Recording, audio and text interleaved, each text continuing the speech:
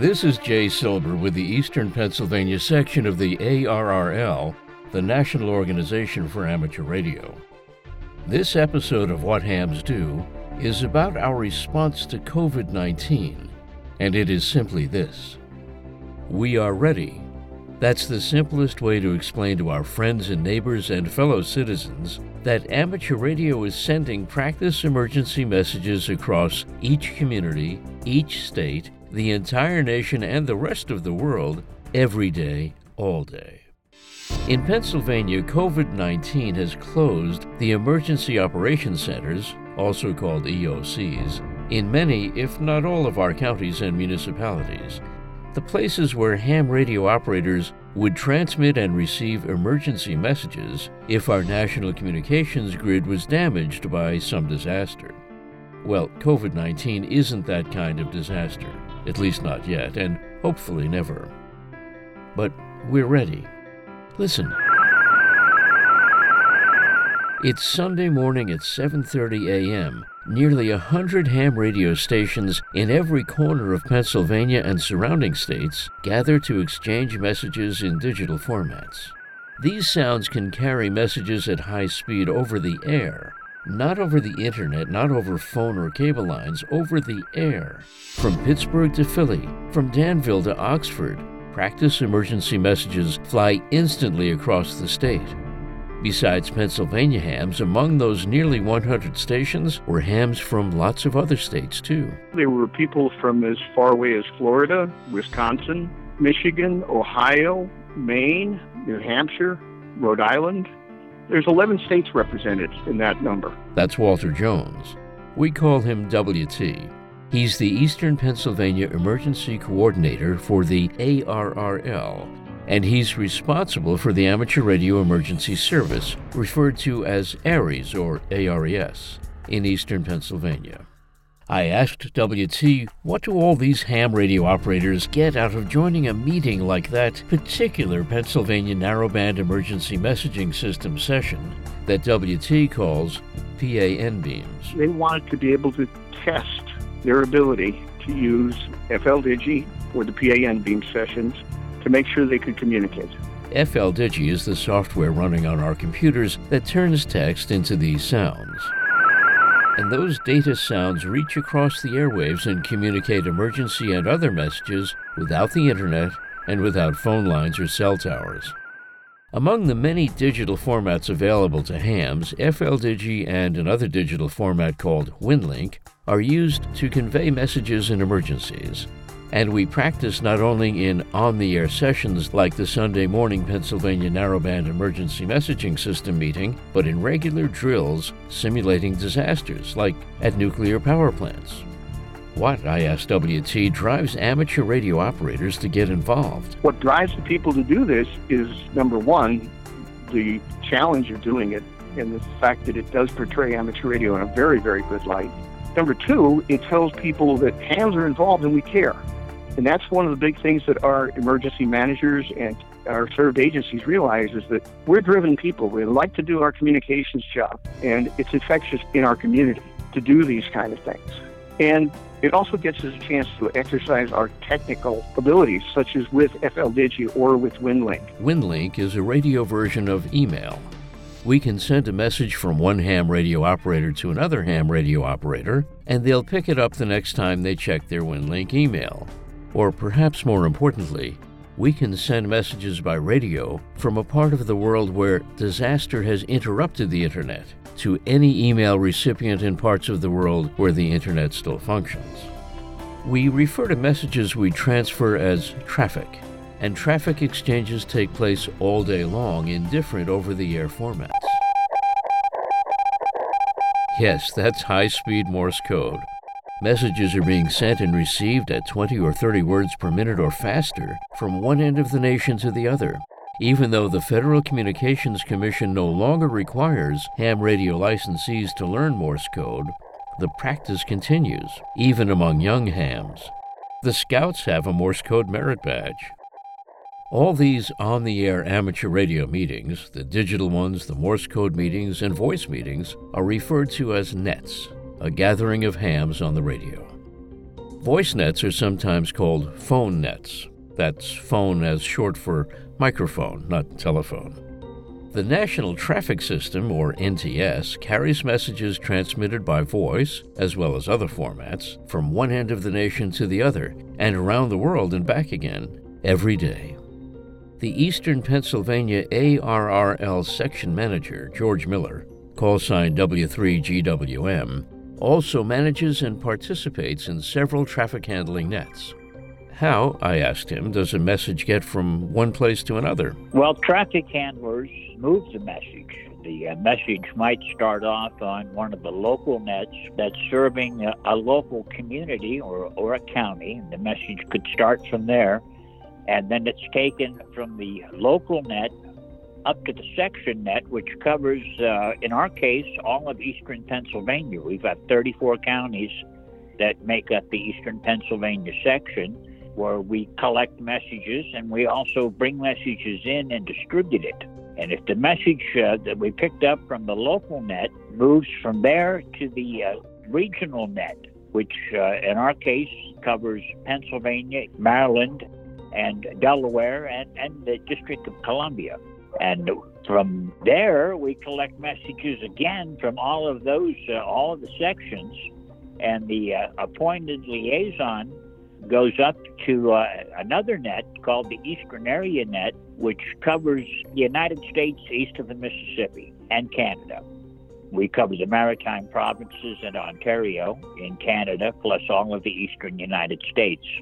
The messages there get collected again. If it's going to California, it gets transferred again to what we call the Transcontinental Corps, which is a select group of amateurs that handle messages going across the country. And they might go to the Central Area Net or the Pacific Area Net, depending on where the message is going to, and transfer the message to that net, which then begins a process of moving down towards the local net. So that's a process that goes on every day, all day. Now, there are nearly 60 amateur radio clubs across the eastern half of Pennsylvania that are affiliated with the ARRL, as well as a number of amateur radio emergency service organizations, that's ARES, and radio amateur civil emergency service organizations, that's RACES. And most of them have canceled their on-site monthly club meetings because the community meeting rooms and emergency operations centers are closed. But that doesn't mean they don't meet. Here's the start of the Holmesburg Amateur Radio Club's first Zoom meeting in the midst of COVID-19. I'm very good information. Thank you. So I will officially open the meeting, and there's two main announcements. I guess you all know by now there's no Warminster Hamfest on May 3rd. That's been canceled.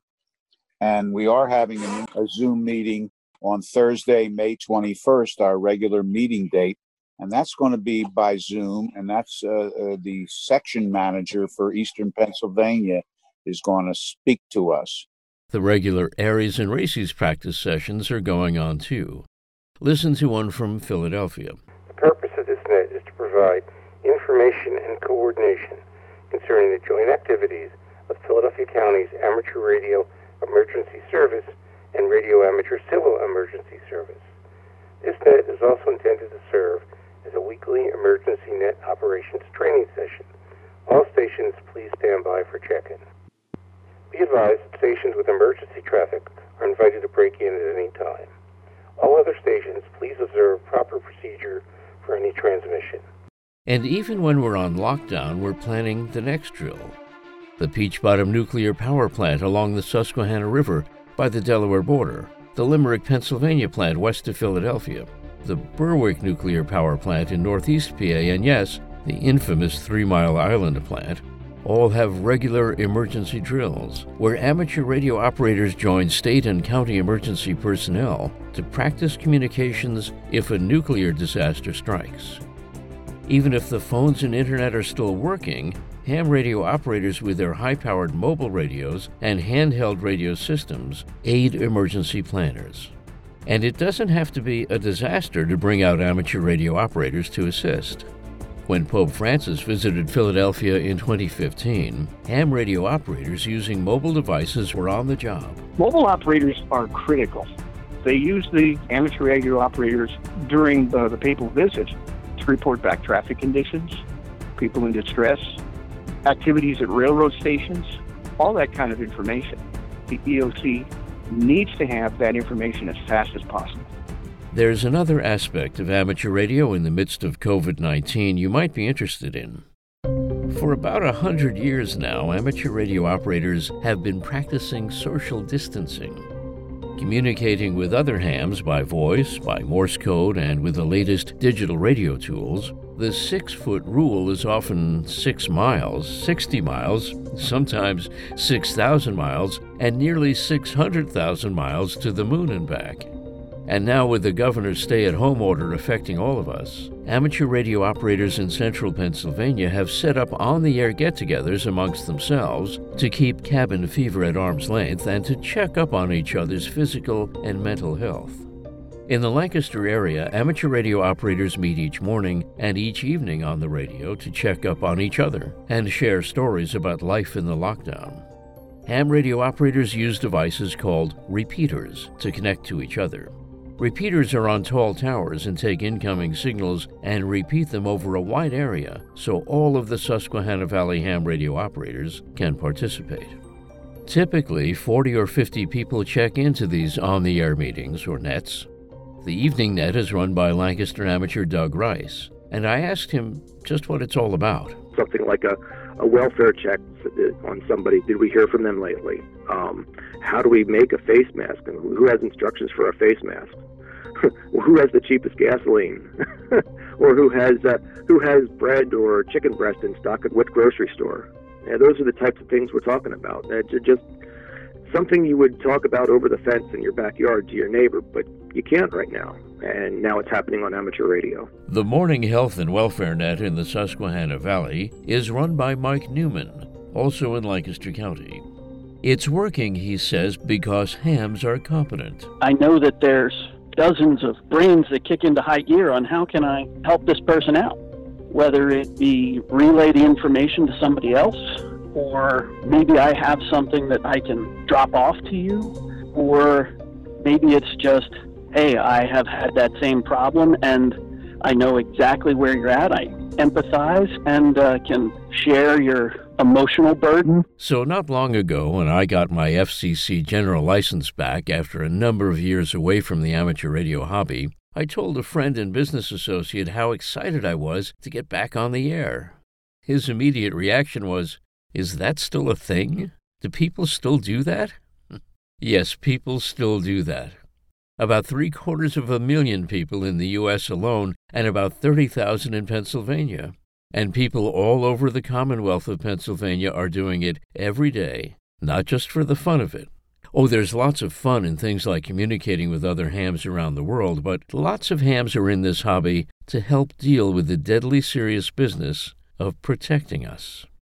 We don't know if the kind of disaster that needs our help will ever happen, but it may. And so when you see a ham radio operator helping guide people on a 100-mile bike ride, or reporting on conditions during a parade in your town, or at a fire location in your community, consider that practice. Deadly serious practice. We'll continue our look at emergency communications and ham radio in future episodes. So for now, this is Jay Silber for the Eastern Pennsylvania section of the ARRL, reminding you that this isn't your grandfather's amateur radio. Take good care and be safe, everyone. 73.